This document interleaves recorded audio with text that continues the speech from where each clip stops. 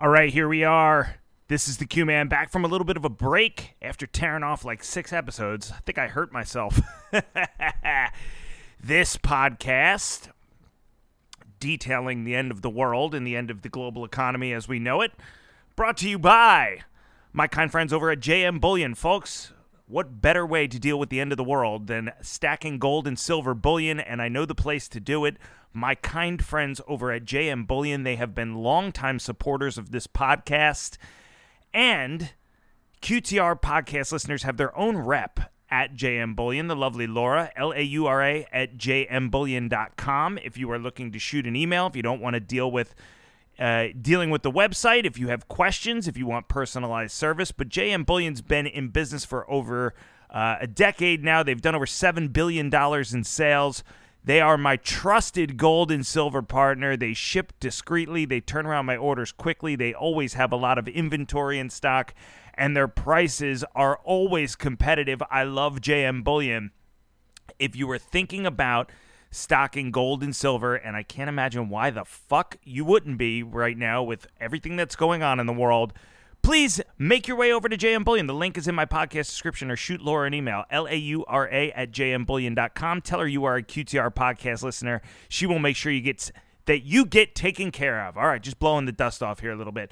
This podcast also brought to you by my kind friends over at Rebel Capitalist Pro, where my brother George Gammon has teamed up with Lynn Alden, Chris McIntosh, and Brent Johnson to help you figure out ways to preserve your wealth in a world of out-of-control central banks.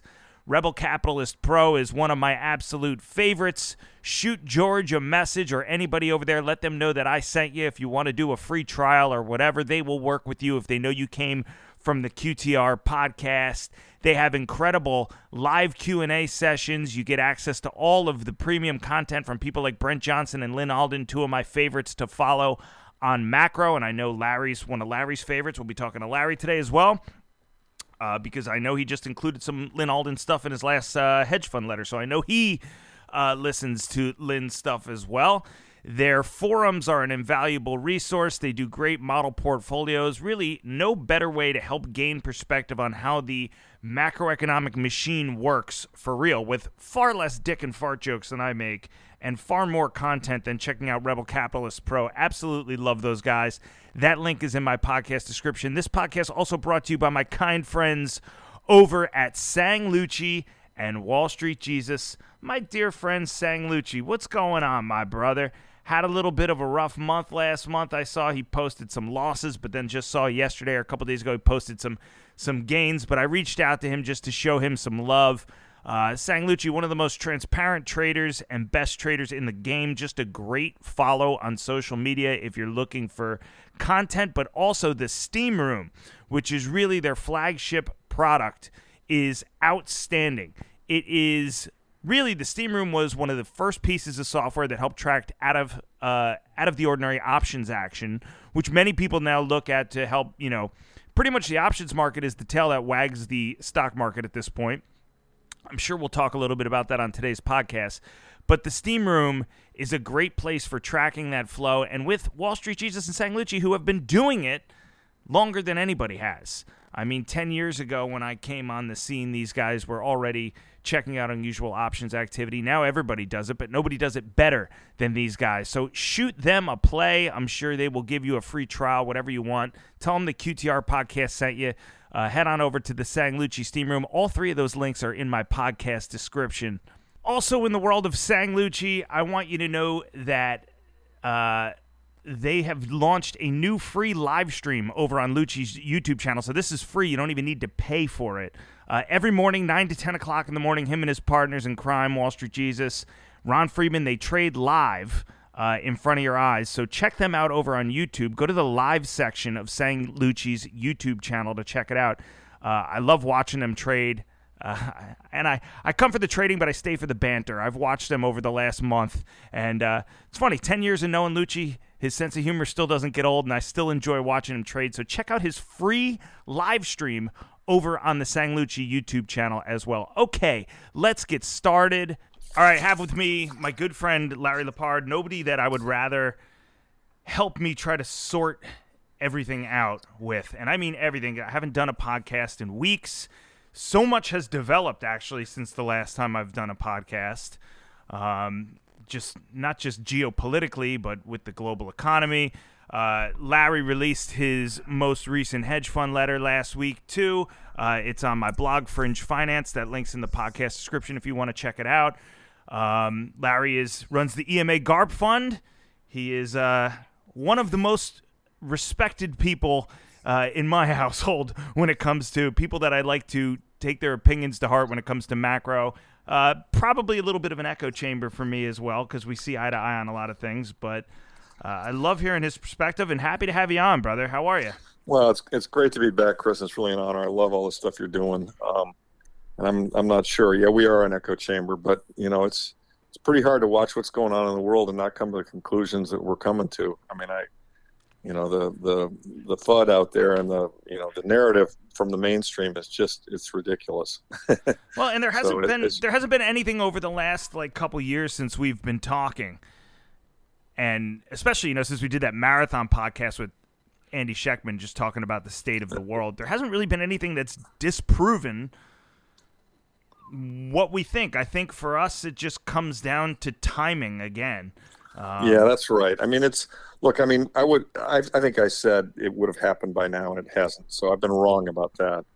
And to be frank, I thought Silicon Valley, I thought it might have been all over right then, right? I thought we were going back into it then, and of course we didn't. So, the other side has a lot of tools and a lot of levers they can pull, and, they'll pull them. But, as Luke Gromen likes to say, compound interest is undefeated. and so, they got a real problem on their hands. Well, let's start with what's going on over in the Middle East in Israel, and I just want to get your take. I mean, really, because since the last time I've done a podcast, there was this attack on Israel by Hamas, who came in, killed, tortured Israelis, and now you have what can only be described as an unfolding shit show right now, because I was just reading today, Turkey came out, I think yesterday, and made a statement. Basically, I think President Erdogan canceled his trip to Israel that he was supposed to take, and made some type of statement that they back Hamas. They see him as a liberation group. There's in addition to the friends that I have family and friends in Israel, some of whom have friends of friends that have been killed, unfortunately, sadly. In addition to that, and in addition to what's unfolding over there, there's this crazy woke political negative feedback loop kind of unfolding over here in the West, where after these attacks, the left, they don't know what the hell they want. They were out supporting Palestine and calling Israel colonizers and genocidal maniacs before Israel even retaliated.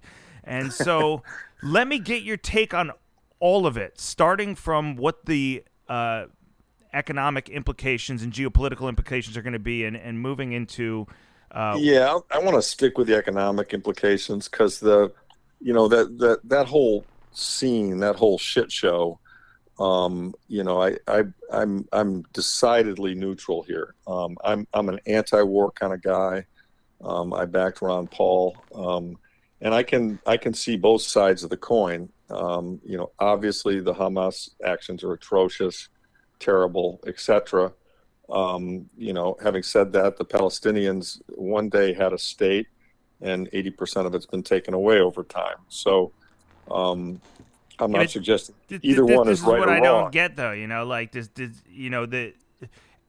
You can say that, but everything was fine one day, and the next day 1,300 people had been murdered. And so, kind of going back, look, and I'm anti-war too, and I supported Ron Paul as well.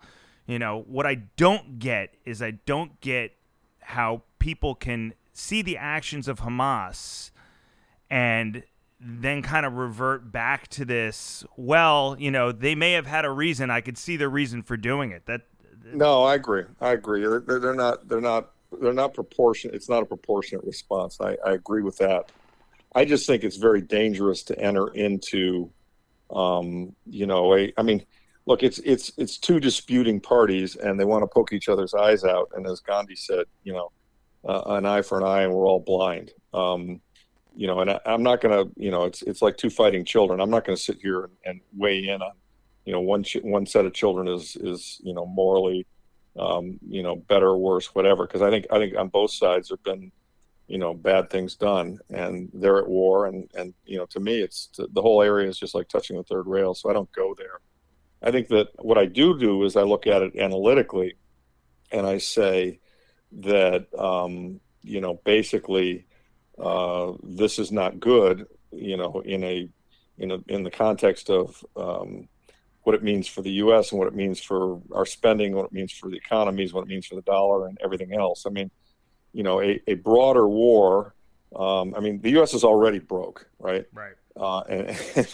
And here's Biden, saying we've got to send $100 billion to a combination of the Ukraine and Israel, and we've got to send $50 billion, or spend $50 billion domestically, and so on and so forth. And this is money we just don't have, and so the only way to get that money is to print it. They're not printing it right now because Powell is trying to channel his inner Volcker and run that playbook of high interest rates and get inflation under control. And of course, it's not working because of the doom loop, which is described in my letter.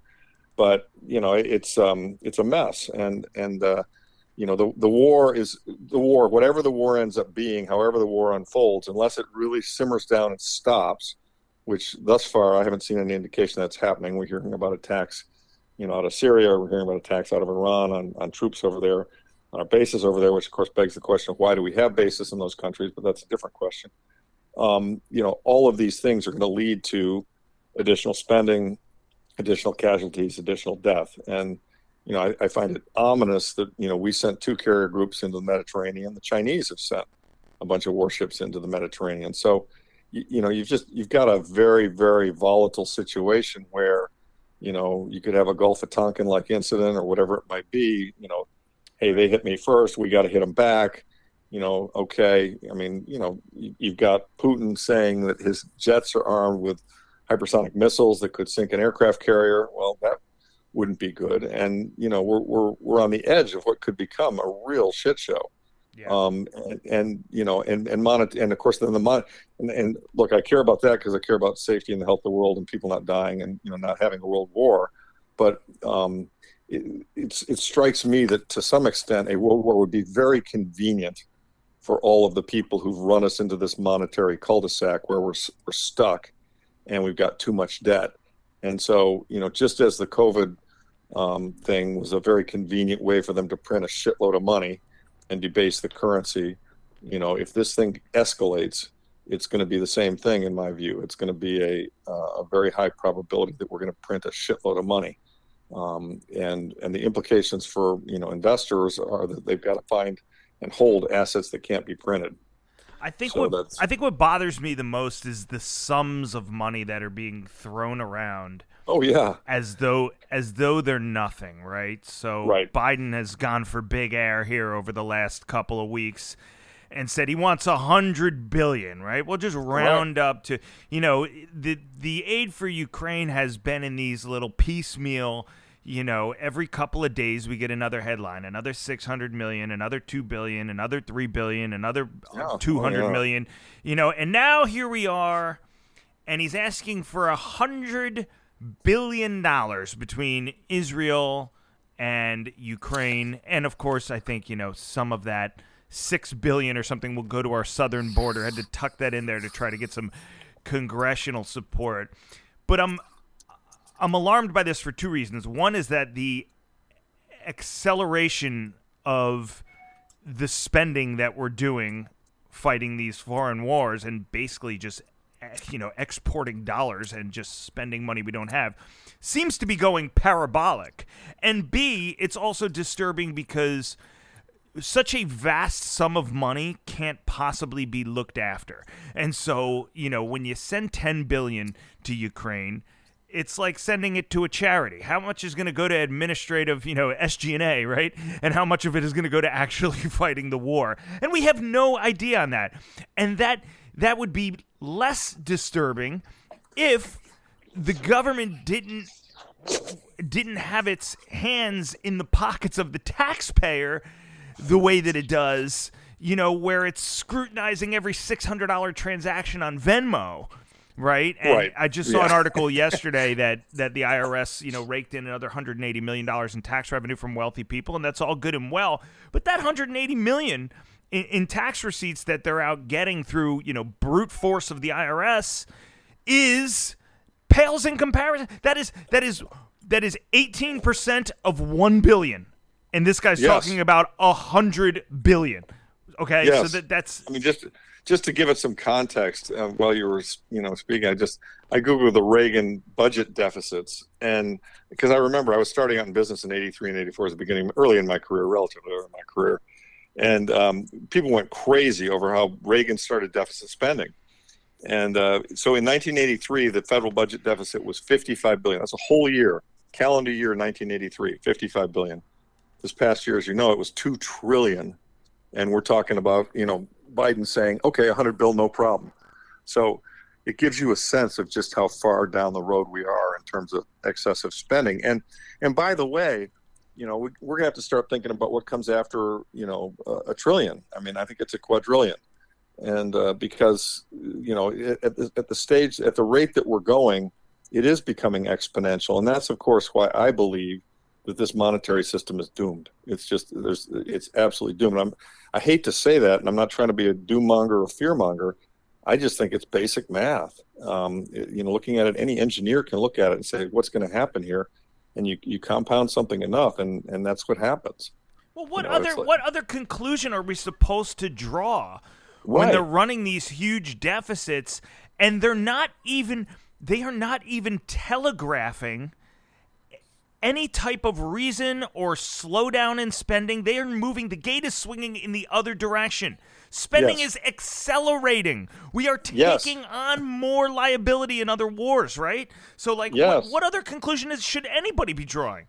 Yeah, I mean, there appears to be zero fiscal restraint in Washington, D.C. I mean, as you saw, they kicked the debt ceiling into January of 2025 so they could get through next year's election. And, they appear to be behaving like there are no consequences to this. And yet what the 10-year bond market is saying is, oh yeah, there are consequences. All right. People aren't buying it, and interest rates are going to go higher. And that's what leads to the doom loop, just a continual, and then eventually they're going to be forced into some form of yield curve control, because that's what they had to do after World War II, when GDP was 130% or debt was 130% of GDP. And so you can just see that's coming, and yield curve control is de facto printing money. And so, you think $6, $7 gasoline prices in California are bad now. I mean, wait until we've got $15 nationwide, because that's coming. We just don't know. We don't know exactly how long it's going to take, but we're going to get there if this continues. Well, Ackman was out a couple of days ago and said he covered his bond short. So what are you seeing that he is not seeing, or what's his argument that you don't have? Yeah, that's a great question. I mean, first of all, talk about market manipulation. I mean, there are SEC rules against, hedge fund guys doing what he just did. But setting all that, and he's just a piece of shit. But setting all that aside, look, the bond is, well, he could. What's wrong with coming out and saying he covered his short? I think it would be viewed as market manipulation. I don't think so. I think that's just. I think it would be. I think when you manage a large sum of money and you're SEC regulated, you're not supposed to be telling people what you're doing or telegraphing what you're doing. I think you can generally speak about what you see, but I think to be as specific as he was and the timing that he was, that would be viewed as a manipulative event. But I could be wrong on that. I read something out from a lawyer who talked about it and made that argument. But anyway, if he covered his short and didn't go long, and net had no position, and then just disclosed that, what does he stand to gain from that? That's a fair point. That's a very fair point. One, we don't know that he didn't go long. Okay? Right, but let's just assume he did. If it's true that he didn't go long, you're right. Nothing to gain. Right. Except so not perhaps, manipulation. Well, no, but hang on. One, we don't know that he didn't go long. Okay. Two, we don't know who the phone call to him came from to ask him to publicly do that. and he probably gained favor with somebody somewhere in the government agencies, from what I could, assume and would assume, because that's the way these guys play this game. But back to the timing on it. But there's no right. But I just want to get clear on this. There's no evidence that was market manipulation, and there's no evidence that he received a phone call from anybody to put that out. No, there's not. Okay. Not at all. There's no. It may have happened. Evidence. You might be right. There's no evidence. But this is a hunch, right? Yeah, it's just a hunch. But it's look. There are people in this game that play the game dirty, and I think he's one of them. But setting that aside, I think he sees that the bond is very overextended, and he's playing for a bounce, assuming the economy is going to slow down. And I don't disagree that could happen. I mean, some of the very good technical analysts that I follow suggest that the long bond, which the interest rate had almost gotten to 5%. In fact, it did briefly get over 5% on the 10-year. That could drop back into the low fours for a little while before turning and then going much higher. I think over the longer term, interest rates are going much, much higher. And the reason I think that is I think inflation is not subdued, and I think that people are going to lose confidence in these bonds, and they're not going to want to hold them. So how long do you think that takes to play out? Probably within the next 6 months to a year. I mean, I would expect that sometime within the next 6 months we see a long bond, 5, 6, 7%. And others who are relatively smart, who I respect, have said the same thing. Yeah, I think Jamie Dimon even said that, didn't he? Yeah, I think he might have. I think I saw Druckenmiller say something similar, and Dalio might have said something similar. I can't recall exactly where I read it, but there are people, maybe it was Paul Singer, but there are people who I know share that view, and the reasoning is it's really pretty straightforward. I mean, Uncle Sam is a bad credit risk, and we haven't seen the credibility of the dollar and the bond be questioned in this way since the 70s. And the solution back then, as you know, was Volcker to come in and jack up rates, create huge positive real interest rates that got everything back under control. But the difference is that then you had debt to GDP of 30%, and now it's 130%. Right, and the money is out of control now. The money was sounder in the 70s as well. So there's two big trap doors there. Exactly. I mean, that's right. So it's problematic. So to me, I mean, what's going on in the Middle East and the war front is, to me, emblematic of a fourth turning, which you and I've discussed many times. I know you share my views on this. And it's just things are breaking down. And we have to kind of learn to expect the unexpected. I mean, I think the other interesting point, and I know you've talked about this a lot in your blog and you discuss it, is just the stock market, to me, is still in a bubble. I mean, it in general, I think ZERP, which occurred, from 08 to, 20, well, on and off, but basically 08 to 15, and then they restarted it in 18, 19, and restarted again at COVID. I mean, ZERP has massively distorted, the bond market and the stock market. Right. And, I think the stock market hit an all-time peak that'll last for quite a while, unless we have a crack-up boom, which we could, by the way, if we really go Venezuela. But unless we have a crack-up boom, I think the stock market hit an all-time peak in December 2021. As you know, it corrected very severely in 2022.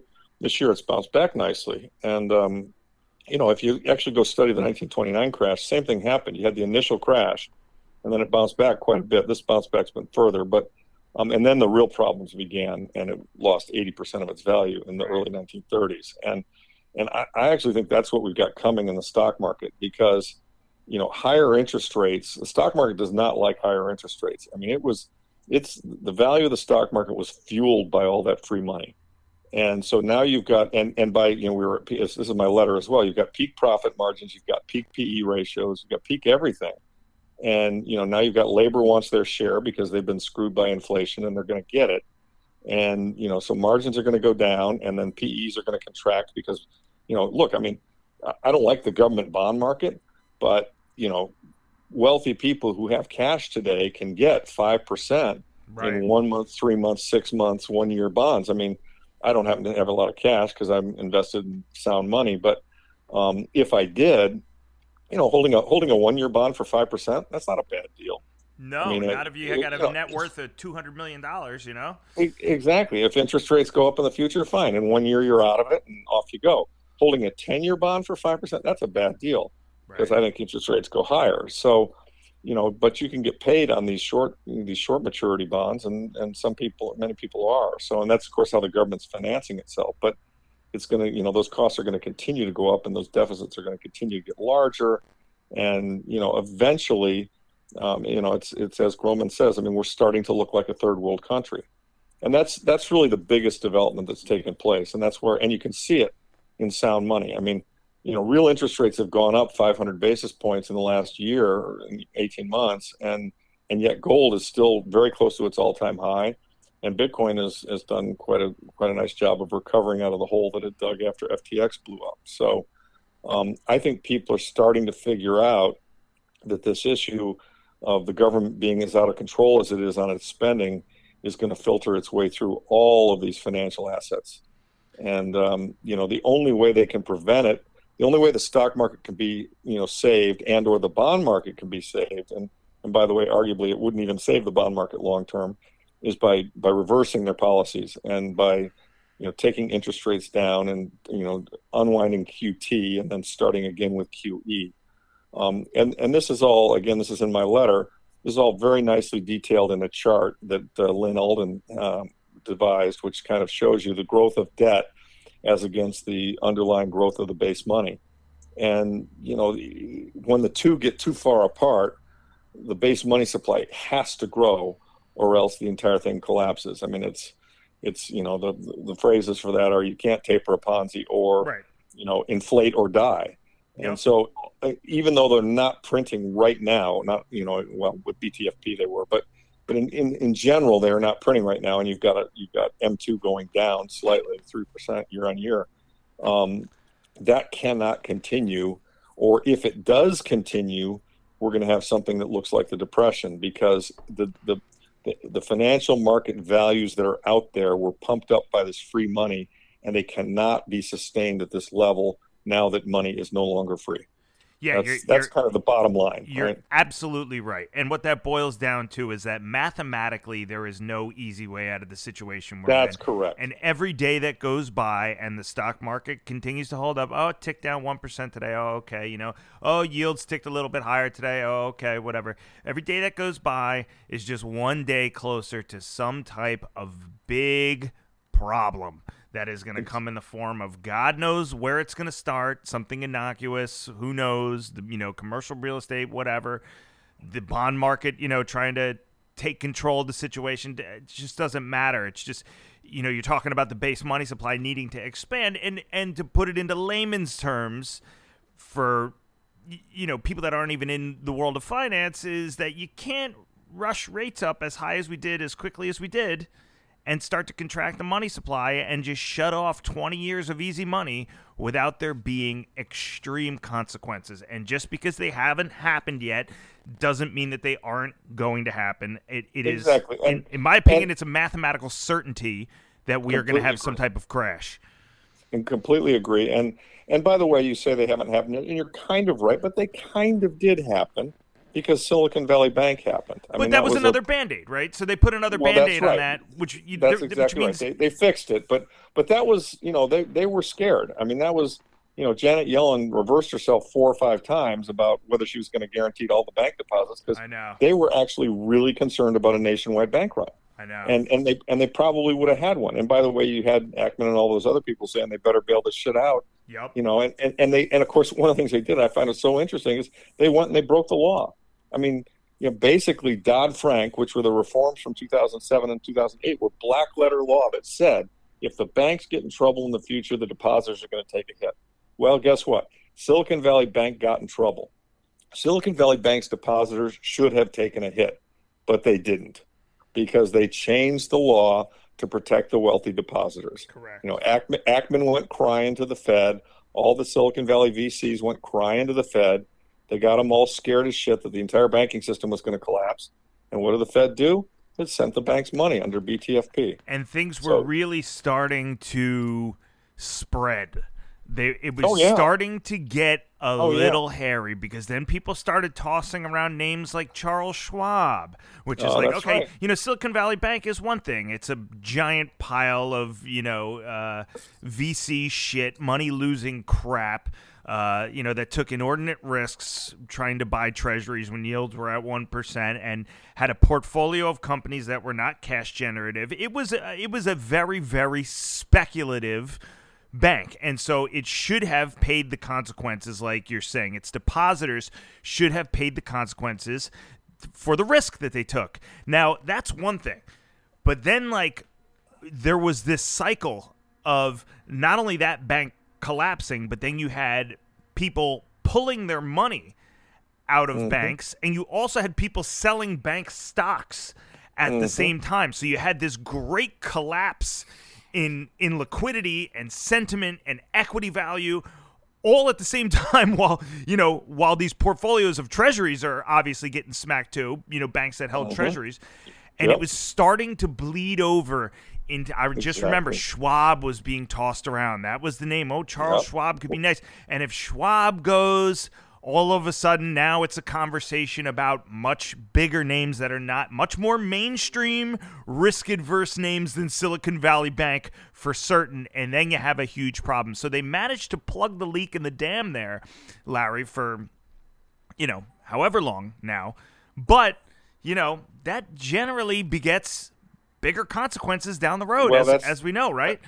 That's very right. And I mean, to me, and I think you were in the business at this time, Chris, and I remember like it was yesterday, there were two Bear Stearns funds that were in the CDS business that blew up in the summer of 2007. And that was like a shot across the bow. And I was like, okay, that's not good. And then in March of 2008, Bear Stearns failed. And I was short Bear Stearns, and they forced them into a merger at $2, which subsequently got, revised. But anyway, the long story on that was, and these were the similar kind of shots over the bow where people were like, oh, something's wrong here. Right. But no, it's okay. And they put it back together, and you had market rallies after both of those events, just like you did after Silicon Valley blew up. So, but what it tells you is that there are problems percolating underneath the surface, and they just have not surfaced yet. And as in my letter, as it talks about, I mean, I got 6 or 7 signs of these, which I call them rivets popping, right? I mean, you're starting to see U.S. CDS is starting to trade up again. You're starting to see the bond move index is trading up again. I mean, you've got all these various, pieces of evidence that would suggest to you that, there's financial distress in the system. And it's going to kind of eventually come home to roost. So, and we know that. The issue is just we don't know the timing. And we don't know how far we could go before it does come home to roost. It could be, it could be a little bit further. I mean, I put it as it's very highly likely that we will have problems within, 6 months, a year at the absolute most. And I think there's a good chance it's a lot shorter than that, but I've been awfully wrong plenty of times when I try to predict the exact timing of something because you just can't. Yeah, so. You and me both. You mentioned yield curve control before. I was reading, one of the guys that I read on Substack's name is Concoda, which is a great read, does a great Substack, way more well-informed than I am. So cancel my subscription and go subscribe to this guy.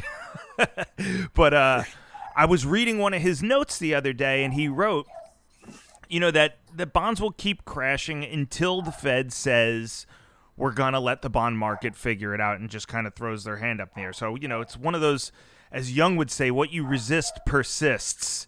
And so I guess my question to you is, what do you think will happen? Do you think bond vigilantes are going to force the Fed into yield curve control? I do eventually. But I think there are probably a couple of moves before then. I mean, they're very good at kind of doing a back forth. I mean, well, look, we know, for example, that the odds now, I mean, as recently as a month or two ago, the odds of a Fed rate hike in November were like 30%, right? Now they're 0, right? I mean, it's clear they've seen enough cards, they're scared enough that they're like, there's no way they're raising right now, but they haven't taken a future hike off the table. Well, in my view, a future hike, that's gone. This Fed cycle's done. They're not going to raise rates again. It doesn't matter what the inflation numbers are. They've started to signal that the bond market has done the tightening for them. I mean, there were, 8 or 10, Fed speakers. I mean, the Fed is so great at telegraphing what they're thinking that we're saying, well, we could be done because the bond market is kind of telling us we're done. And Right. so, so you see, so what they're going to do, in my view, is they're going to slowly but surely back away from the tightening. Okay, now they're flat, and then something will probably break because I think they've gone too far already. And when something probably does break, that's when they'll come in with the fire hoses. And so, okay, QT is done, and we're going to start cutting.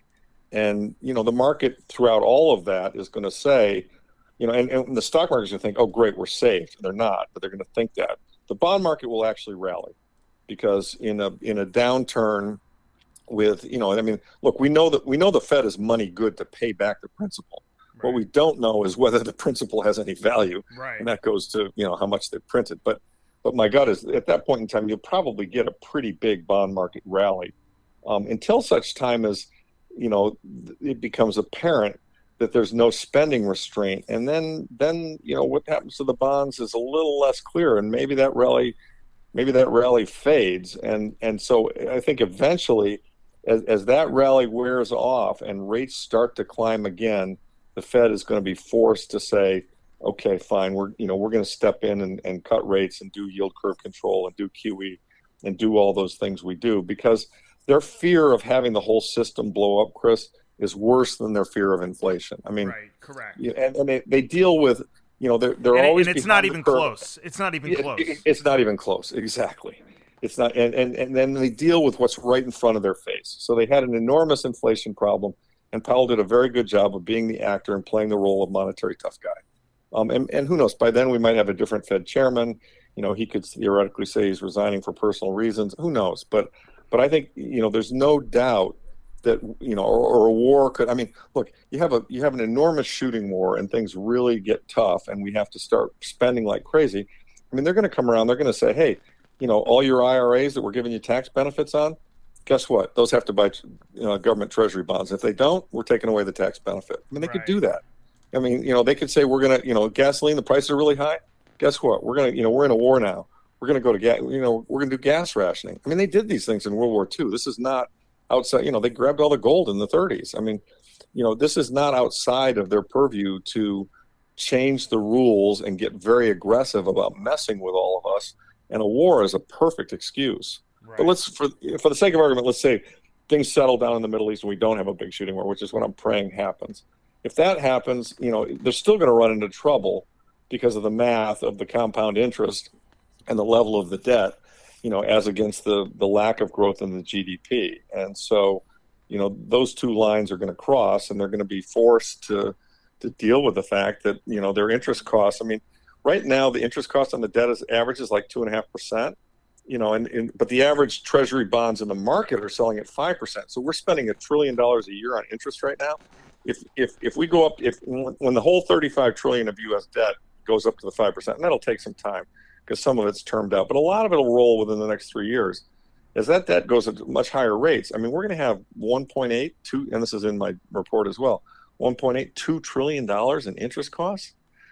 We're running a $2 trillion. Here's the thing that's the most amazing to me, Chris. I'm sure it's amazing to you too. We are running a $2 trillion deficit in a healthy economy with full employment. Yeah. Okay. Sick. Now think about it. What happens if the stock market rolls over, the economy turns down, and unemployment goes up? Historically, when those events occur, tax revenues go down, social spending goes up, other spending goes up, and your deficit blows out between 6 and 12%. Well, are we going to have a $5 trillion deficit, and then are we going to have to print the money to pay the interest on the debt? This eventually this goes third world banana republic at the extreme, Weimar like, where they're spending so much money they cannot stop. And this is Gresham's law, and I've said this many times in the past. It's all over when everybody realizes they're lying and they can never stop printing, and the money is losing value very, very quickly. Right. And as we all know the stories of Weimar, people got paid. They rushed to spend their money within a day because they knew it one day later that it would be worth less. We're nowhere near that, obviously, and I'm not suggesting we will go to Weimar because I think there could be interventions, a lot of them, that could stop it before we get to that stage. But the point is, as more and more people come to realize that they can never stop printing money. They can never stop debasing the currency. The two obvious areas that are going to show it are the price of gold and the price of Bitcoin, because they're the two sound money alternatives. And so as those things go higher, more and more people are going to say, Jesus, I'm the sucker here. Right. I'm getting paid money, and I know that it's not going to hold its value. If I've got any savings, I've got to put them into one of these two assets. And so those assets go up, and nobody's willing to save in treasury bonds. And, rinse, wash, repeat. It just keeps getting worse and worse and worse. And eventually, they go parabolic, and the dollar has no value.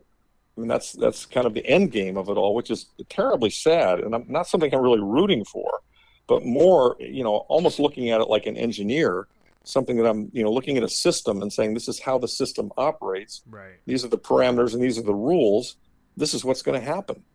It's sad. It's terribly sad, but it is what it is. And the reason I make as much noise as I do on Twitter, and as you know, I'm a loudmouth on Twitter, is that I'm just so pissed off at how this country's been ruined by these Keynesians and our government. I mean, they've just, the reason we are all suffering, the reason things are as hard as they are for so many people in this country is because of the monetary mismanagement. And sadly, most of the country's running around, saying blue team did it or red team did it. And no, the answer is the uniparty did it. They both did it, and they did it by messing up the money.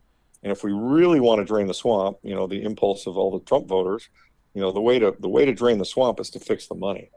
It's not blue team, red team aren't going to save you. If you go onto my blog, the link is in the podcast description, and then you click onto there's a free article that I put your appendix to your letter in. It's called Monetary Debasement is Highly Likely. It'll be right there on the front page, and you scroll down, there's a federal debt maturing schedule chart that goes very well with the point that you just made. And I just wanted people to know that that's there. They can check out that chart, which, basically shows like where the debt was issued, and, the maturing schedule and how much of the debt matures, within the next 3 years. Right. It's quite a bit. Right. And as you know, I mean, the other chart that's in there somewhere, I don't know the page it's on, but it's just federal interest expense. I mean, it looks like kind of a parabola going straight up. Yeah, it's scary. It's really scary. I mean, we were spending $200 billion a year on interest as recently as 4 or 5 years ago, and now we're at $1 trillion and rising fast. And that's just not good. I mean, any financial analyst, and any world, and by the way, everybody else in the world sees this too. And so, the Chinese are selling our bonds, the Japanese are selling our bonds. I mean, we used to have a big treasury bond market, and, all of the excess capital in the world used to get recycled into it because it was the surest, safest thing out there. And since 2014, as Groman points out, the bond market, foreign buyers of U.S. bonds have declined substantially. And, central bank buying of gold has increased substantially. And what that's saying is that all these other countries are voting with their feet, and they're saying, we don't trust these bonds, we trust gold more. So, this informs me as to, where, if you have savings and assets today, where do you put them? Well, you start by putting them in something that can't be printed. So, and what can be printed? Obviously, the dollar can be printed, bonds can be printed or issued. So you avoid those like the plague. And then real estate obviously is a sound asset, but they can tax it and you can't move it. So if you want a financial asset that you can move around, what clearly can't be printed, or printed beyond a schedule in the case of Bitcoin, are gold, silver, and Bitcoin. So to me, these are your three sound money assets that everybody needs to own some of, because, as this printing continues and I think gets worse, the prices of these assets is going to at least somewhat protect your purchasing power. It's funny when, look, we talk about Ackman and you guys and you seeing the bond market differently, and, there's two sides of the coin here. And I listen to you talk about, how monetary policy has ruined the country, and I think that myself. And I agree with you on everything, but I also am constantly questioning myself. I'm constantly asking, maybe am I right, but it's just not going to play out? Could I be right in principle, but not right in, or right in theory, but not right in, how things are actually going to go? Well, but, hold on one sec. I'm always trying to second guess myself and put myself in the shoes of, somebody like an Ackman who says, okay, come in and bail out the banks and save the system, or somebody like a Yellen, or somebody like, a Fed chair that's going to say to you that we're always going to have the solution. There's always going to be a lever that we can pull. And so when I think about whether or not the Keynesian experiment really is the path to utopia, and maybe I'm just missing it all, right? Maybe I'm just, maybe it takes a certain level of intelligence to understand the Austrian school and why it looks like the reasonable solution, but I can't hit that next level of intelligence to figure out why the Keynesian theory and the modern monetary theorists have everything trumped and we really can orchestrate everything. Then I see something like Jerome Powell at the Economic Club last week, where he's asked on stage, what's the neutral rate? Where do you think? I don't know if you saw this, but there was a 2-minute clip. What do you think the neutral rate is? And he just has no idea. He's just making it up. First off, he literally says, I don't know. Then he talks himself around in a bunch of circles. Then he says, well, we got a bunch of people that sit around a table and write their estimates on a sheet of paper once a week, and we submit that, and that's how we come up with the neutral rate. Okay, so there's no, I think even the host says, well, don't you have any models? Don't you have any, like... I know. And he's just like, he's like, we just don't know. And so I look at something like that, and I just think, like, am I the asshole that doesn't get it? Like, really? Is that it? Like, are we the assholes, Larry?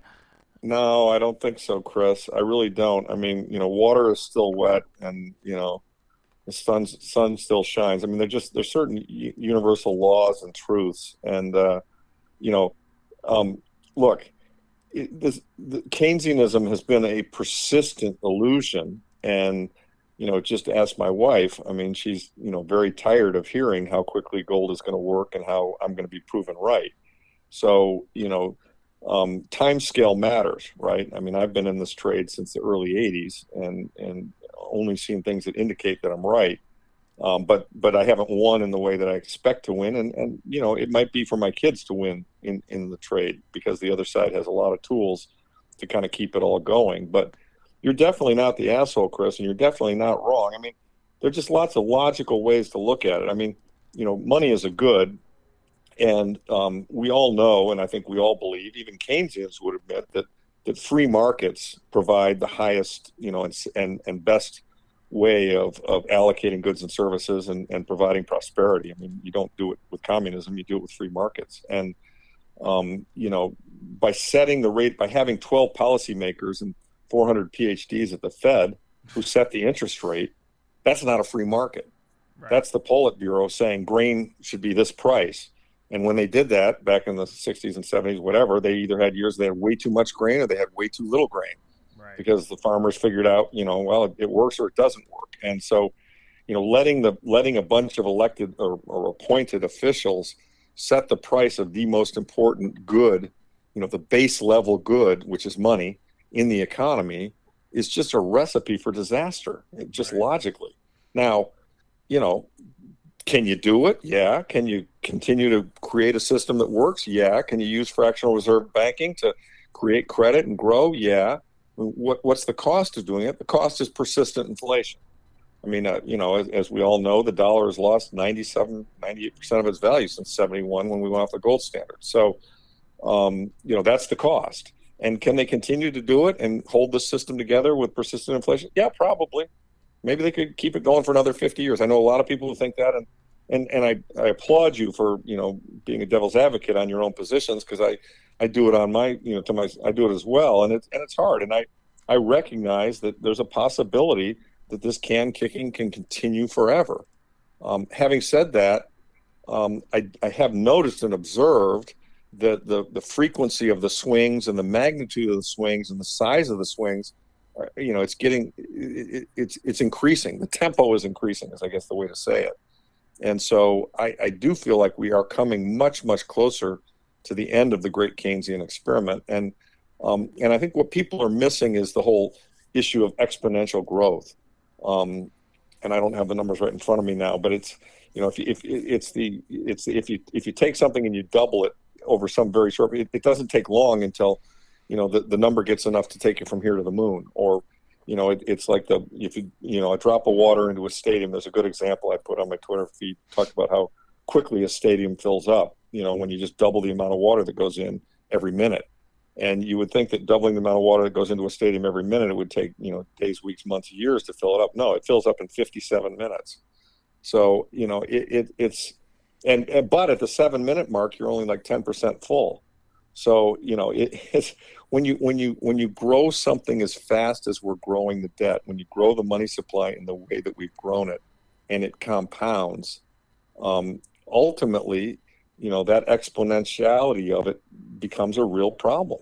And I feel like we're at that stage now. I mean, we went from $800 billion on the balance sheet, Fed pre the GFC, to 3 trillion, 3.7, I think, trillion. And we went and it came back in a little bit. We went from 3 something up to 9, and the next one's coming. And the next one will take us from 9 to 24. Right. And the one after that will take us from 24 to 50 or 60. Yeah, it's not exactly fucking rocket science to figure out, is it? Not. Now, no, it's not. But by the way, I mean, to be fair, from 08 to 2020 was, 12 years.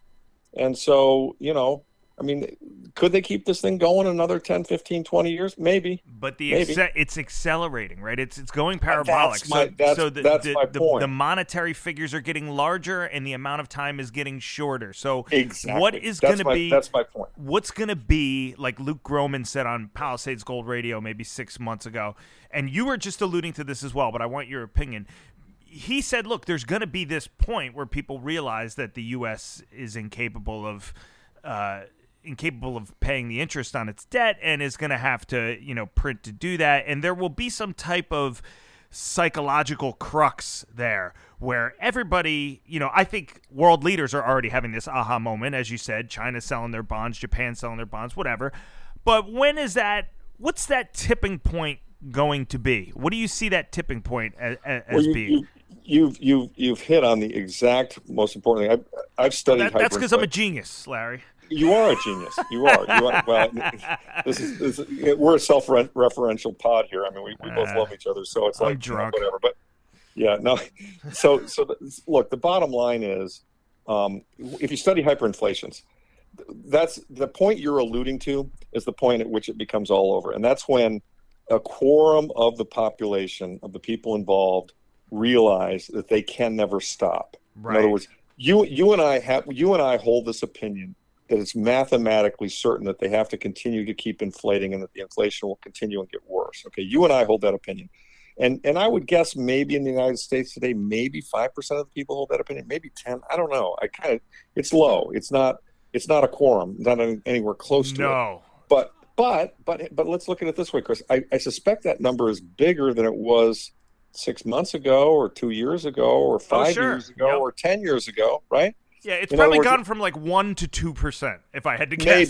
Maybe. That's right. But even if it's only doubling, with the next doubling it'll be 4, and then it'll be 8, and then it'll be 16, and then it'll be 32, and then it'll be 64. At 64, it's all over, right? I mean, in other words, when a quorum comes to believe that, then it's just a swoosh, because everybody runs to the sound money. Everybody realizes, oh my God, we're getting baked. And, and that's, I mean, look at the Weimar gold chart. You can see it. It kind of, it started in 1917, 1918. I don't have the chart right in front of me. 1919, 20, and there were zigs and zags. And by the way, we're having one of those zags right now. I mean, my fund did great in 2019, 2020. It's done shitty for a couple of years because Powell's tightened money. But that money tightening cannot last unless he wants to crater the entire world economy, and he doesn't, and he won't. He's just trying to hold the system together. They're all playing for time, and time is a cruel master, and it just keeps on marching. Yeah. And compound interest is a cruel master, and it just keeps on marching. So, my gut, Chris, is we've probably got another 2 or 3 swings, and when people push me hard and say, when's that point, the point you just described, Chris, when's that likely to occur? I put it at 2030, maybe 2032. Okay. If I had to guess. I mean, it could come sooner, but there'll be just swings back and forth. If I kind of look at the rhythm of the game, that feels right to me. That also kind of fits with Howe and Strauss and the fourth turning theory, which kind of says these things tend to be 20 to 30 years long at the most. And if I think the starting point of this fourth turning was 2008, without a doubt. And that is the moment that like all Austrians talk about, right? And so you have this. That's really what we get ridiculed for. Peter Schiff always says, everybody's playing poker, everybody's playing for, this hand, but I'm playing for the tournament. I want to have all the chips at the end of the day. And then you get you get the people that say, all right, well, you're wrong.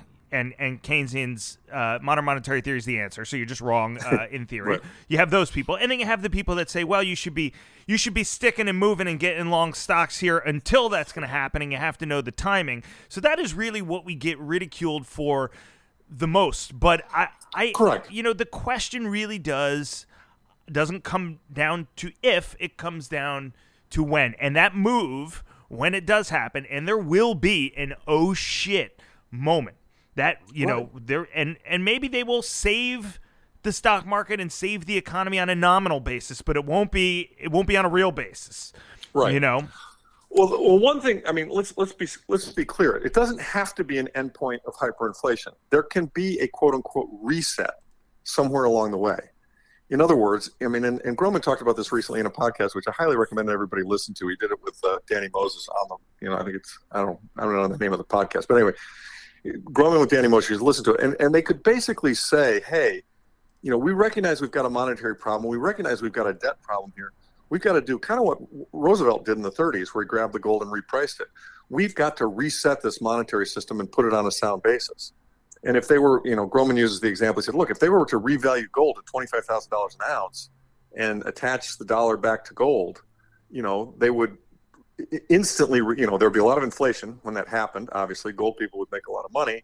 They'd probably figure out a way to tax them 90%, but that's a different matter. And they would instantly have the system back on a sound money basis before we had spun off into hyperinflation. And it's possible that there are monetary people who are aware of that. And I mean, there are some pretty smart people out there, Judy Shelton and others who might, be advising others and, as to what will have to happen at some point if we don't want to have hyperinflation. So there's a better course that involves a reset. But is there a way to reset? I don't even think people are aware of the problem right now. So the odds of, you don't hear anybody talking about that. And my suspicion is, to get that discussion started, we're going to have 15, 20% inflation persistently, and then you're going to see the sound money people come out of the woodwork. And then the Keynesians are going to be kind of discredited. And then I think there's an actual chance that somebody's going to say, hey, this debt really is a problem. This unbacked money really is a problem. Let's reset it once. But isn't there a reset solution that doesn't involve gold or Bitcoin or sound money? Well, can't they just hack off 3 zeros? Can't we have a consortium of all the major nations, the $1 trillion coin, and hack off 3 zeros on everybody's Excel spreadsheet and fucking start over? Maybe you could, maybe you're talking about the $1 trillion coin. I mean, the problem is if I'm talking about a global debt jubilee. Yeah, no, I get it. A jubilee. I get it. I think possibly the issue there, Chris, is that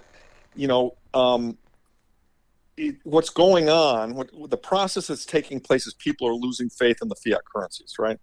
And so if you decided, well, look, we're just going to hack off all these zeros and reset it, which is massively inflationary because everybody's got currency that's in those zeros it now doesn't buy as much. That doesn't really solve the underlying problem of loss of faith in the fiat. You're just saying we're just doing a new set of fiat with a new set of numbers, and therefore it's smaller. Do you follow me? Yeah, I mean, so it's like it's kind of like the underlying issue is that the paper money isn't backed by anything. So to try to go to a system, I mean, this is why. I think one of the things they've been thinking about trying is the CBDC idea. But, that's just a digital version of paper money. So that doesn't solve the problem. The problem is that the money is issued by the government and the government is behaving irresponsibly. Excuse me. There is one other possibility that I think would solve the problem. And I watch for this. And when I do the devil's advocate on my own fund and my own thesis, this is what scares me. Okay, and of course you'll laugh because these are unlikely events, but let's imagine that we got responsible, thoughtful, intelligent, people running all throughout our government, and they said, hey, you know what? We're going to trim Social Security. We're going to trim Medicare because people are living longer than we thought. We can't afford these things. We're going to means test it. We're going to get out of all these military bases all around the world. We're going to cut our military way back. We're going to sue everybody for peace. We're going to try and disarm, the nuclear weapons that everybody has so that we don't blow the world apart. We're going to invest in nuclear to, get a lot more productivity so that we have a continued, growth in low-cost energy. And we're going to balance the budget. There's going to be a balanced budget amendment. It makes too much sense. It'll never happen. Well, exactly. I mean, look, if all of that was about to happen, I'm in the wrong place in terms of the way I've invested, right? And that might happen, but we're going to have to go through hell first. Well, that's the problem, isn't it? I mean, that's the fundamental problem, that there's no foresight, no intelligence, in the folks who are running the show. I mean, we've got kind of the worst of us, running the show. I mean, I would be happier putting people randomly picked out of the phone book in, the Senate and Congress and all the other, governmental offices than the people we've got there today. And so, as a result, I think that what I just described is very unlikely to happen. So let me ask you a question. Just kind of dovetailing off of that, and I have a few more things. You have time, right? You have a little bit more time? I got as much time as you want. Yeah, I'm good. All right, beautiful. Well, we may bore the listeners, but... Well, fine. Whatever. That's their problem, Yeah, they can stop. It's the listener's responsibility to keep themselves amused. If it sucks, turn it off. You know what I mean? Yeah, exactly. Go listen to Luke Groman on whatever the fuck you just said, the other thing, whatever, and the hell with us. All right. But this is just, this is me and you talking. We haven't even talked really since our last podcast, so I have things that I want to ask you anyways. But dovetailing off of what you just said, what is the situation right now? And this is before I ask you about Bitcoin, because I know you're going to want to talk about it because it's been kicking ass. It's okay. And before I talk to you about gold and before I talk to you about the market, I want to know what could the U.S. do today? If you're Fed chair and Treasury Secretary tomorrow, what are like the first 5 or 10 steps you take to try to right the ship naturally without and like literally, like what would you do tomorrow to right the economic ship in the U.S.? Yeah, if I were the Fed chair, I think Powell has been irresponsible. I mean, to me, Yellen, the Congress, et cetera, they're the junkie. And, Powell is the dealer, right? I mean, the Fed policies have allowed the federal government to behave incredibly irresponsibly. And I believe it's Powell's duty and role, if he's an officer the Fed's a funny beast, right? They're not elected, but whatever. But anyway, I think it's Powell's role to say, look, folks, he's admitted it's unsustainable. Some of the things he said actually blow my mind. When he walks around and he says, I'm navigating with a sextant in cloudy skies, I'm like, what the fuck, dude? How can you say shit like that? You're basically saying I got no clue what I'm doing, which we know is true, but you're not supposed to say it, right? I mean, so, I think I would start off if I were Powell and I would say, hey, Congress, hey, government, I'm not doing this anymore. Do you know what I mean? In other words, you've got to stop spending. You've got to balance the budget, or you are going to destroy the dollar and the country. I mean, I'd call it for what it is. And I would threaten to resign over it. I think that's his most honorable move. I doubt he'll do that. If I were Federal Reserve Chairman, the first thing I would do is I'd say we're returning to the gold standard. The new reference price is X, and I'm firing myself. The Fed, we're not, we don't need a lender of last resort. I mean, the Fed was created by the money interests and the money cartel to be the lender of last resort. And what's happened is all the money interests and the money cartel, i.e. the bankers, et cetera, have figured out how to game the system so that they get extremely rich. And this is why Jamie Dimon is a billionaire, because he was able to load himself up on JP Morgan stock options in 2008 when JP Morgan was basically bankrupt. And yet, he knew the Fed was standing behind him, ready to, hit the liquidity hose and get the whole thing going again. and therefore he knew that those stock options would go up, multiples of what he was issued them at, and that's how he became a billionaire. And it's the same thing. I mean, I see Lloyd Blankfein. There was a while when he was holding forth on Twitter on all kinds of things, and I was like, I think we shut him up because I was like responding like, dude, you should be bankrupt. I mean, he was at Goldman Sachs, and Goldman was completely and utterly bankrupt in 2008. I mean, the biggest crime in this whole process was 2008, and I don't think this country's ever recovered from it. I mean, the fact that the bankers got bailed out and were paying themselves big bonuses. I mean, they screwed everything up. The Big Short's such a wonderful movie. Thank God it was made, because they screwed everything up, and yet they paid no price for it. I mean, it was capitalism without failure, without bankruptcy, and they all should have been bankrupt, and they weren't. And so, I don't know. I'm not sure I'm really answering your question, but I'm giving you some of my views on the issue, right? Yeah, and I guess I'm trying to figure out too, like, how long of a process it would be. Like, it would probably take 50 years to right the ship again, I think. Or I mean, if he came in and he made all those swift changes in one day, it would probably take that long for like all of those things for the shock to kind of work its way through the system, right? Possibly, Chris. I mean, the funny thing is, again, having read about and studied a lot of hyperinflation, even talked to people who've lived through some of them in, Yugoslavia, Argentina, various places, it's amazing how quickly humankind, gets back to just doing what they do well, which is getting up every morning, going to work, and putting food on the table when the money is sound again. Right. I mean, hyperinflation is a dreadful event. I mean, it's what led, Germany to, support Hitler and, blah, blah, blah. It's a dreadful event. It's unfair. It's horrible. But, post hyperinflation, what most societies do is they say, shit, we got to go back to sound money. Right. And they do, and they recover.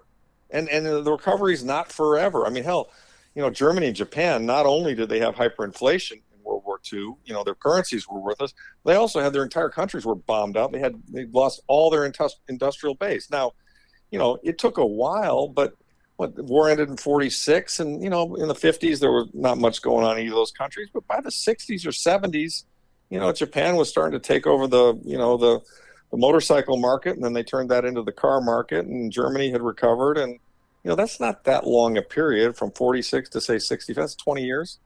So even if we have a really big monetary accident here, if we go back to sound money, and again, and those are in cases where the war had totally destroyed those two economies and their industrial bases. I mean, we have not, if we don't get into a shooting war, if we don't get into a nuclear exchange in this fourth turning, which I pray is the case, nothing's been destroyed. People haven't been killed. All the stuff's here. The computers are here. All the technology is still here. The only thing that's wrong is the money. Now, what will happen is the money will shift hands. The people who have bonds, they're going to be broke. The people who were holding fiat currency, they're going to be broke. The people who had stuff, the stuff will retain its value. People who had gold and silver and Bitcoin, they're going to be the wealthiest people in the country or the world. I mean, I think Eric Sprott could end up, the world's wealthiest man for all the gold, gold money. Actually, Michael Saylor will probably beat him, but they'll be in a close competition. If we have hyperinflation in fiat currencies, those two guys will probably be the wealthiest guys in the world. So,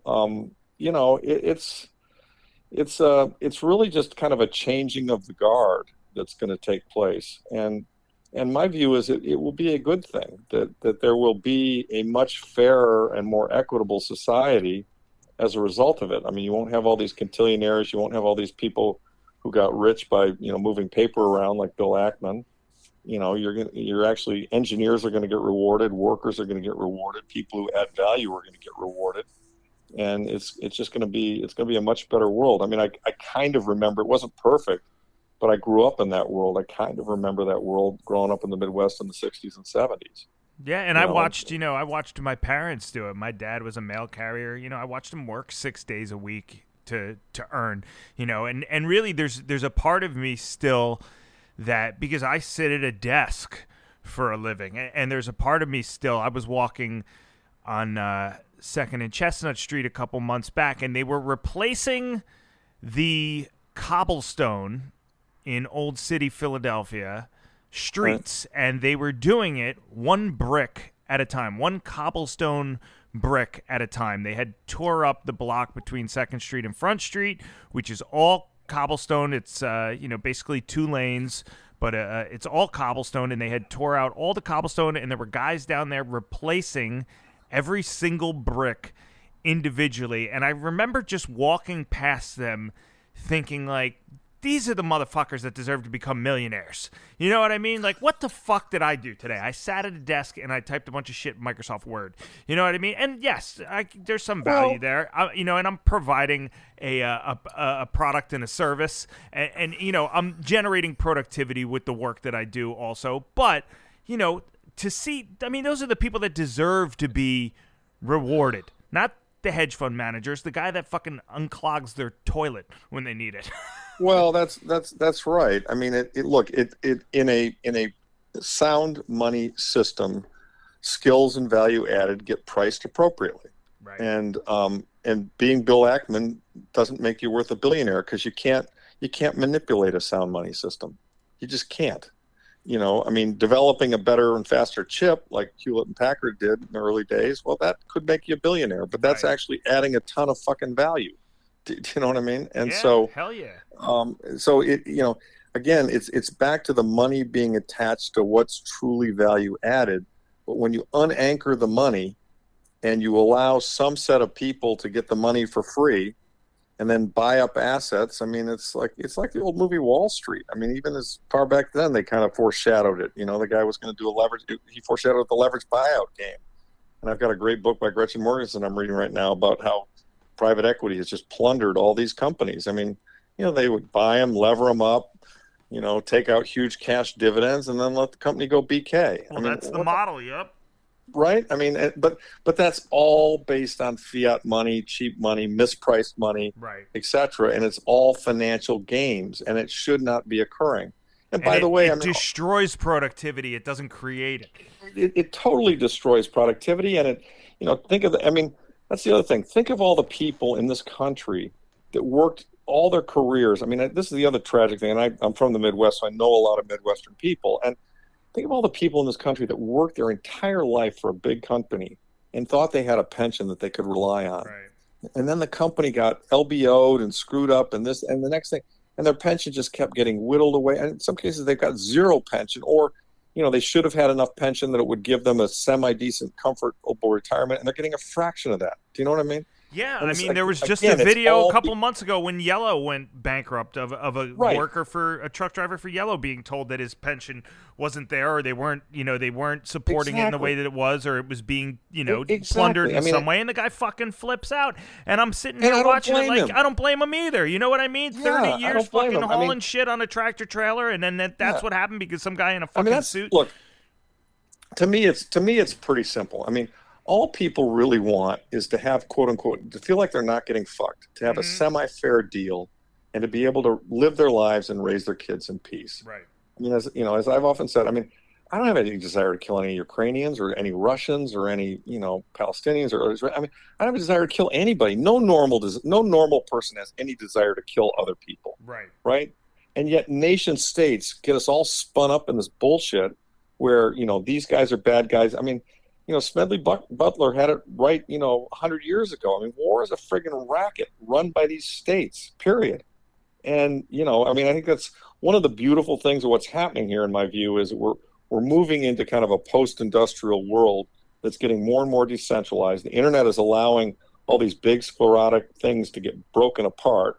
I love the fact that Joe Rogan has more listeners than CNN, or that Tucker can leave and crush Fox in terms of viewers. I mean, people are figuring it out that the system as it's currently constructed is designed to fuck them, and therefore, we've got to fight hard to destroy that old system and go back to a more democratic and fair system. And the saddest thing I see is some of the youth, including one of my children, who are actually kind of embracing a little bit of the socialism thing. Do you know what I mean? Because, they say, well, capitalism's not fair. Well, I get it. The kind of capitalism we have right now is not fair. It's not really capitalism. This is crony capitalism. Do you know what I mean? Yep. But capitalism will provide the best form of, the highest and best life for the most people in the world. But it's got to be fair. It's got to be fair, and it's not. The system we've got now is badly, badly broken. So, and my belief, and obviously this is just, you can say, well, Larry, you're being really self-centered, blah, blah, blah, maybe you're biased, and I'll concede all of that. But my belief is that the money, that the unsound money is at the base of it. And I draw that from studying history, and I draw that from watching how, when we came off the gold standard in 71 to present, watching our country slowly but surely, lose its position and its status as a result of, and I think at the base is the unsound money. And this is what people, just don't get, right? Right. Which is that you arrive at your conclusions first and you invest accordingly, and not the other way around. So the people that are constantly accusing, Austrian economists of being grifters and just trying to sell gold or just trying to pump Bitcoin or, just trying to be bearish on the market, I mean, they don't realize, we could turn around and get long the market tomorrow. We could run a long, you could convert your fund to a long-only fund and fucking, short Bitcoin and short gold and say, hey, I'm throwing in with the modern monetary theorists, just like that. There's nothing to it. And so, it's like Peter Schiff has said, he started a gold company because he believes in the principles that he believes in, not he chose to sell gold first, and then he backed his way into his economic principles. And you're the same way, right? This has been the most painful trade in the world. I mean, there's nobody can say, hey, Larry, you got rich off of this whole thing. I haven't. I mean, it's been a really fucking rough trade, but I've scraped out a living, no doubt. But I think it's the right place to be. And as we talked about earlier with the exponential function, I think it's really going to become the right place to be. And as that plays itself out, then maybe there will be a reward for those of us who've taken this view. And, as I say to clients people who are thinking of becoming clients, and okay, fine. You may think I'm extreme. I get it. I'm not suggesting you take all of your money and put it in my fund. I'm suggesting that you do have some allocation, though, to sound money, because you can't ignore the risk that the government will continue to behave the way it's behaved and debase the currency severely within your lifetime. And if you don't protect yourself against that to some degree, I think you'll experience regret. And I think that's the day when that's occurring is getting closer and closer, as we speak, because of, the acceleration that we were talking about earlier. So, all right, let's go to Bitcoin real quick, because I just watched your appearance. I won't drive you nuts on Bitcoin. No.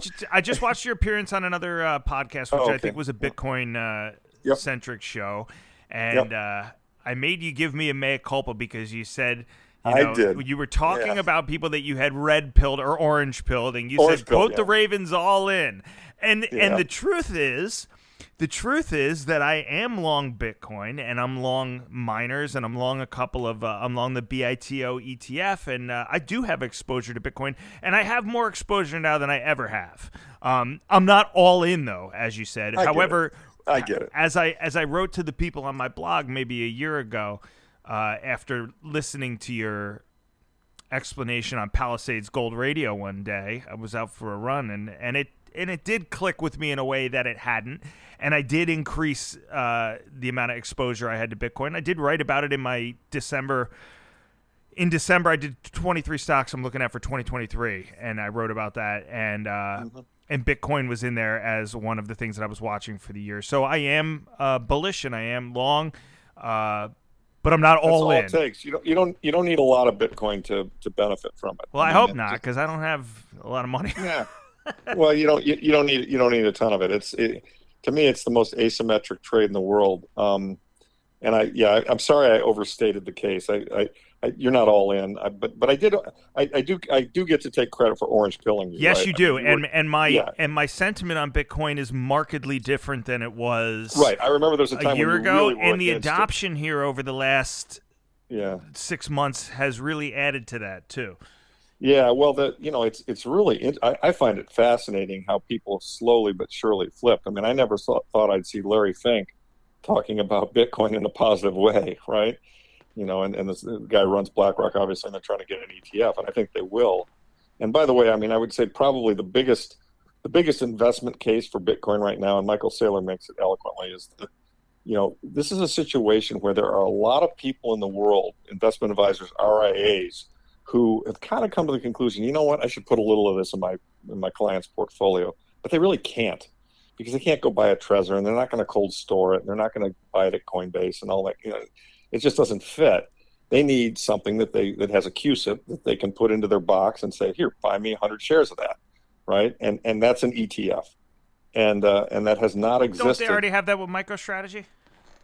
Well, yeah, they kind of do, but it's a company. I mean, you're right. If they're smart enough, and that's why it trades at a premium, right? That's correct. You're right.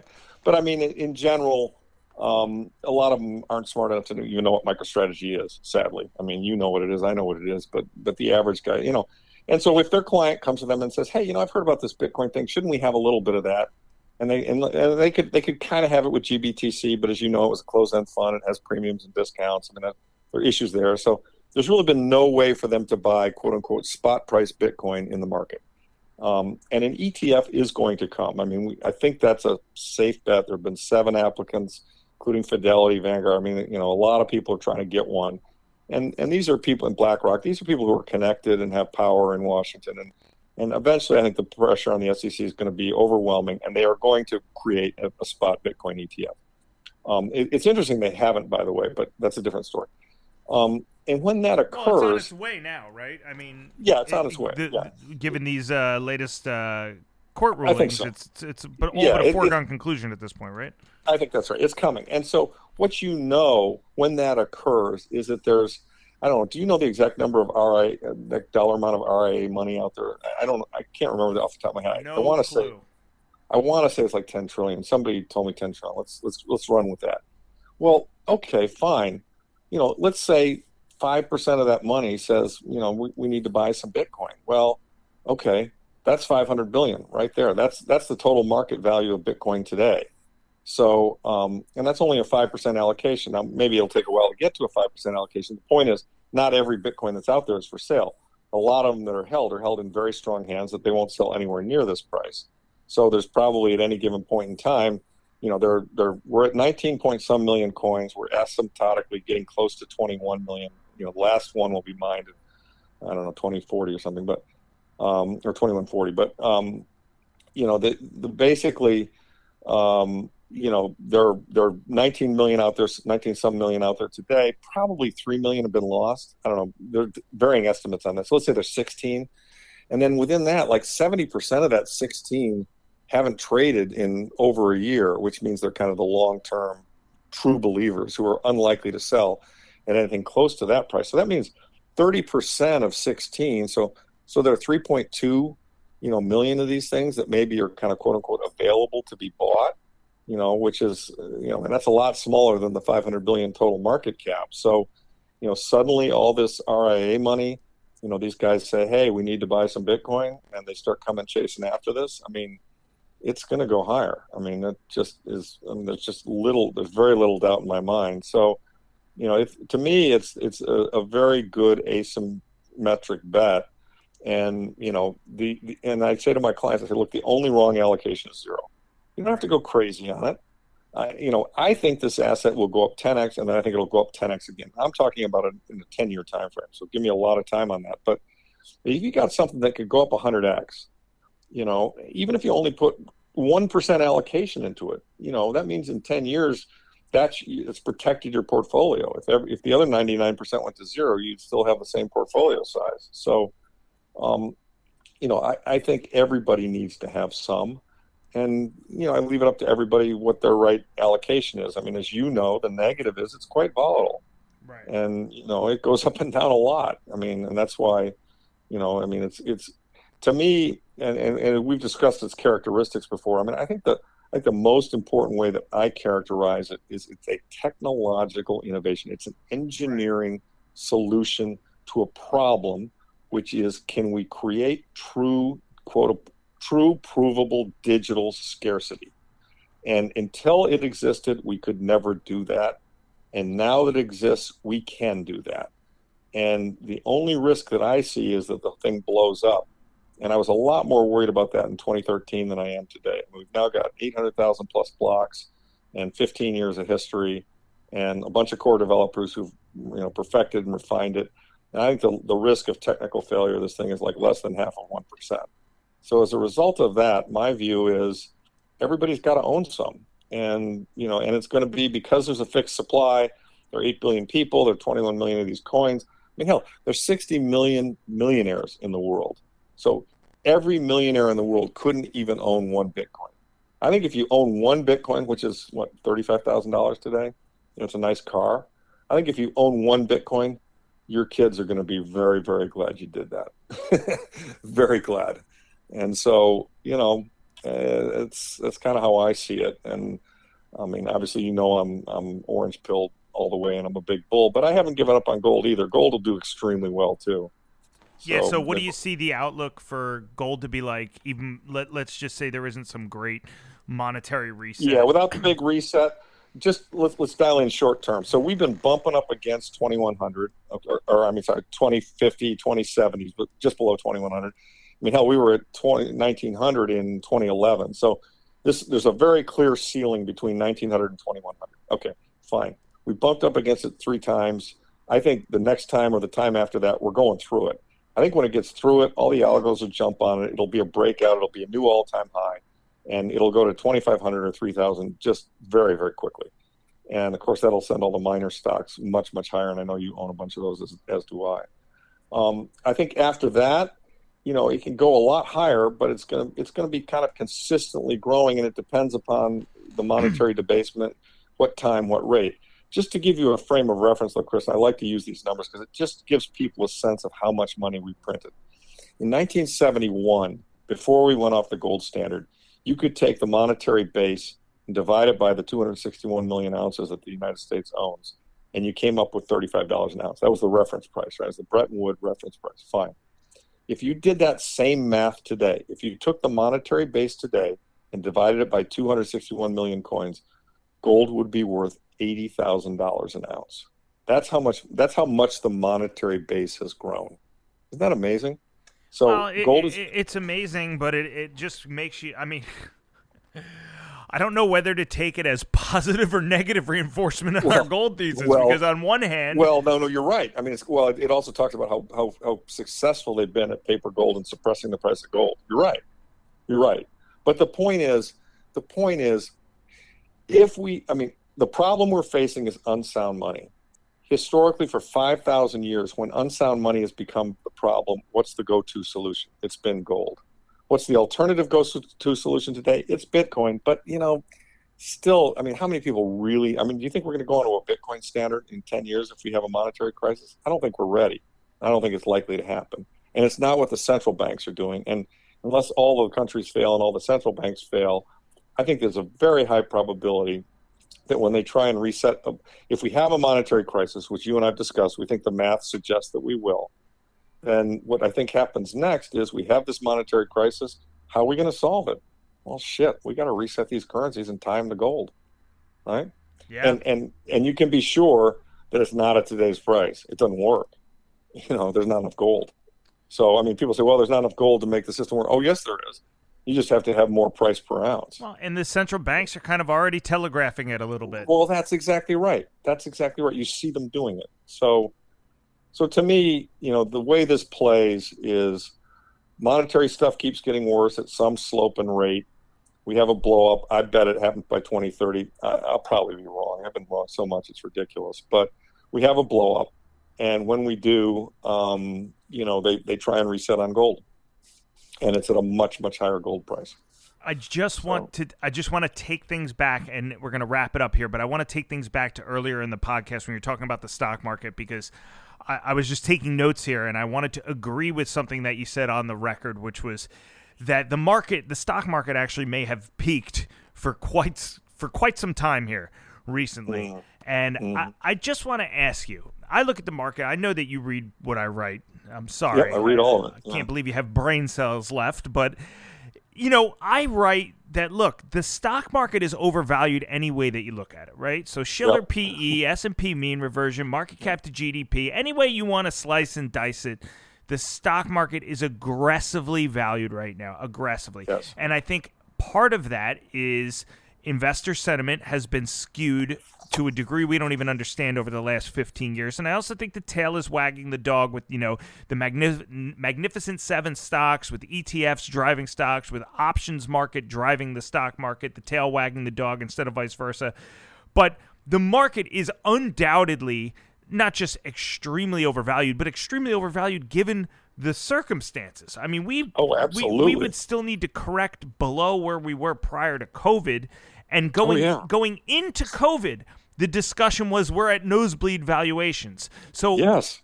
So what I want to know is what you think the catalyst will be that finally causes stocks to re-rate eventually. That'll be my last question. What's going to give this stock market a reality check? Will it be the bond market? Will it be something else breaking?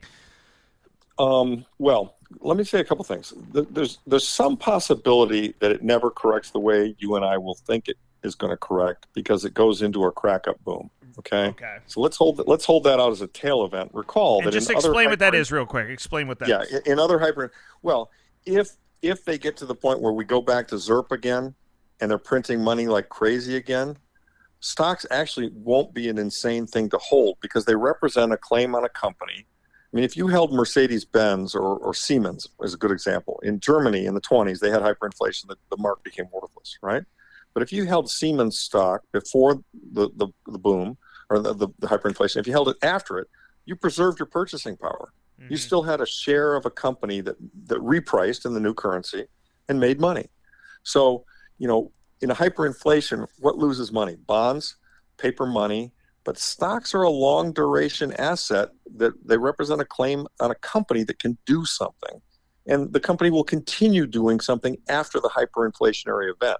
Now, during the event, they might be hard to trade. So the point is, the Venezuelan stock market was a great performer when they were having hyperinflation because it was a hedge against the Venezuelan bond market or Venezuelan currency. People were looking to buy something that they thought would have value on the other side of the hyperinflation. Same is true in Weimar. That stock market went straight up. That's what we call a crack-up boom. When it looks obvious that they're going to print to infinity and that the currency is going to become worthless, a share of a company still has some value because you own a piece of that company. Right. So that's the case that's the bull case for the stock market, crack-up boom.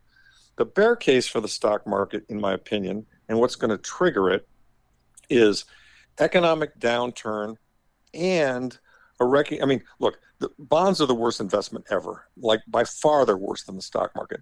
But if and when commodities start doing pretty well and inflation really continues and persists, as I think it will, gold, silver, Bitcoin, oil, land, anything really that's commodity related will be a good performer, and money will come out of tech stocks and healthcare stocks and just regular stocks because the money will be saying, hey, why should I be hanging out here in Microsoft when these gold stocks are going up 40% a year and Microsoft's revenues are flat? Do you know what I mean? And so you'll see rotation within the stock market. And then ultimately, if the economy really does collapse a la the 30s, the stocks, the earnings will go down and the multiples will go down. And people say, well, people would never sell their stocks. Well, yes, they will, Chris. They'll have to sell. If we have a Great Depression, people will have to sell their stocks to feed themselves. Right. And it'll feed upon itself. And it'll be like, the last one out the door, which isn't to say that they won't become massively undervalued. I mean, there were, people who were buying the U.S. stock market in the 33 to 35 timeframe made unbelievable fortunes because they became too cheap. But the reason why were people selling stocks? Because nobody had any money and everyone was unemployed. And if they had any stocks, they needed to sell them to fucking They'll eat. Sell everything that's not bolted down, gold and silver included. They're not, and gold and silver to some extent, but they're not selling them because they want to sell them. They're selling them because they have to sell them. Right. So there's a real trap door underneath this market. And I think you see it and I see it. And I see a lot of young people who just haven't lived through these market cycles. I mean, If you entered the stock market in 2008, you've never really seen a bear market. Never. You don't even know what it is. All you know is buy the dip. That's it. And it's worked. And it's completely and totally worked. And that's why off of the 2022 dip, I talked to tons of my friends and I said, they all own Google and they all own the Magnificent Seven. I said, you guys got to lighten up on that shit. Why don't you? Oh, no, it's worked so great. There's no way I'm selling this stuff. It'll come back. And by the way, right now they're looking at me and saying, hey, see, I told you so. Yeah. And I'm kind of like, oh, hang on a second. Game's not entirely over yet. You know what I mean? the next dime's about to drop. Let's see what happens. Well, I think that's a good way to end it, because that's two actually cohesive, well-explained explanations for why the market could go up and the market could go down. And they both make sense. And actually, I was going to ask you, like, what's a case for stocks going up? Because I don't even see one. But yes, a crack up boom, as you describe it, it makes sense that stocks would go up in a situation like that. If they go back to a ZERP framework, anything, all bets are off. Yeah. I mean, definitely. I mean, I'll tell you the one thing that's, in my opinion, the one thing that there's absolutely no way, other than on a short-term basis, if we really get into a depression, goes up, is the bond market.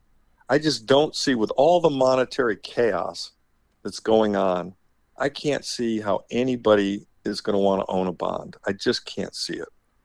And I think that's going to become more and more evident as this whole drama unfolds. So, yeah. All right. Well, Larry, thanks so much, man. I appreciate you taking Thank you. I really enjoyed it, Chris, as always. It's been too long, and I would encourage people to all of your information, if they're interested in contacting you, is on any one of the... Go ahead. Yeah, it's on my website, ema2.com. You can sign up for a free newsletter. I do a little commercial. I do run a fund. It's gold and silver stocks and some Bitcoin. It's 85% gold and silver, 15% Bitcoin. We do well when they're printing, and we accept investors. Minimum size because of the SEC is 200K, but people should reach out if they have interest. All right, Larry Lepard, thanks so much, my brother. I will speak to you thanks, Chris. soon. Really enjoyed it. Appreciate your time. Okay, take care. Bye-bye. That was the one, the only Larry Lepard. It's been too long. You can also check out his most recent hedge fund letter on my blog, Fringe Finance. The link to that blog is in the podcast description.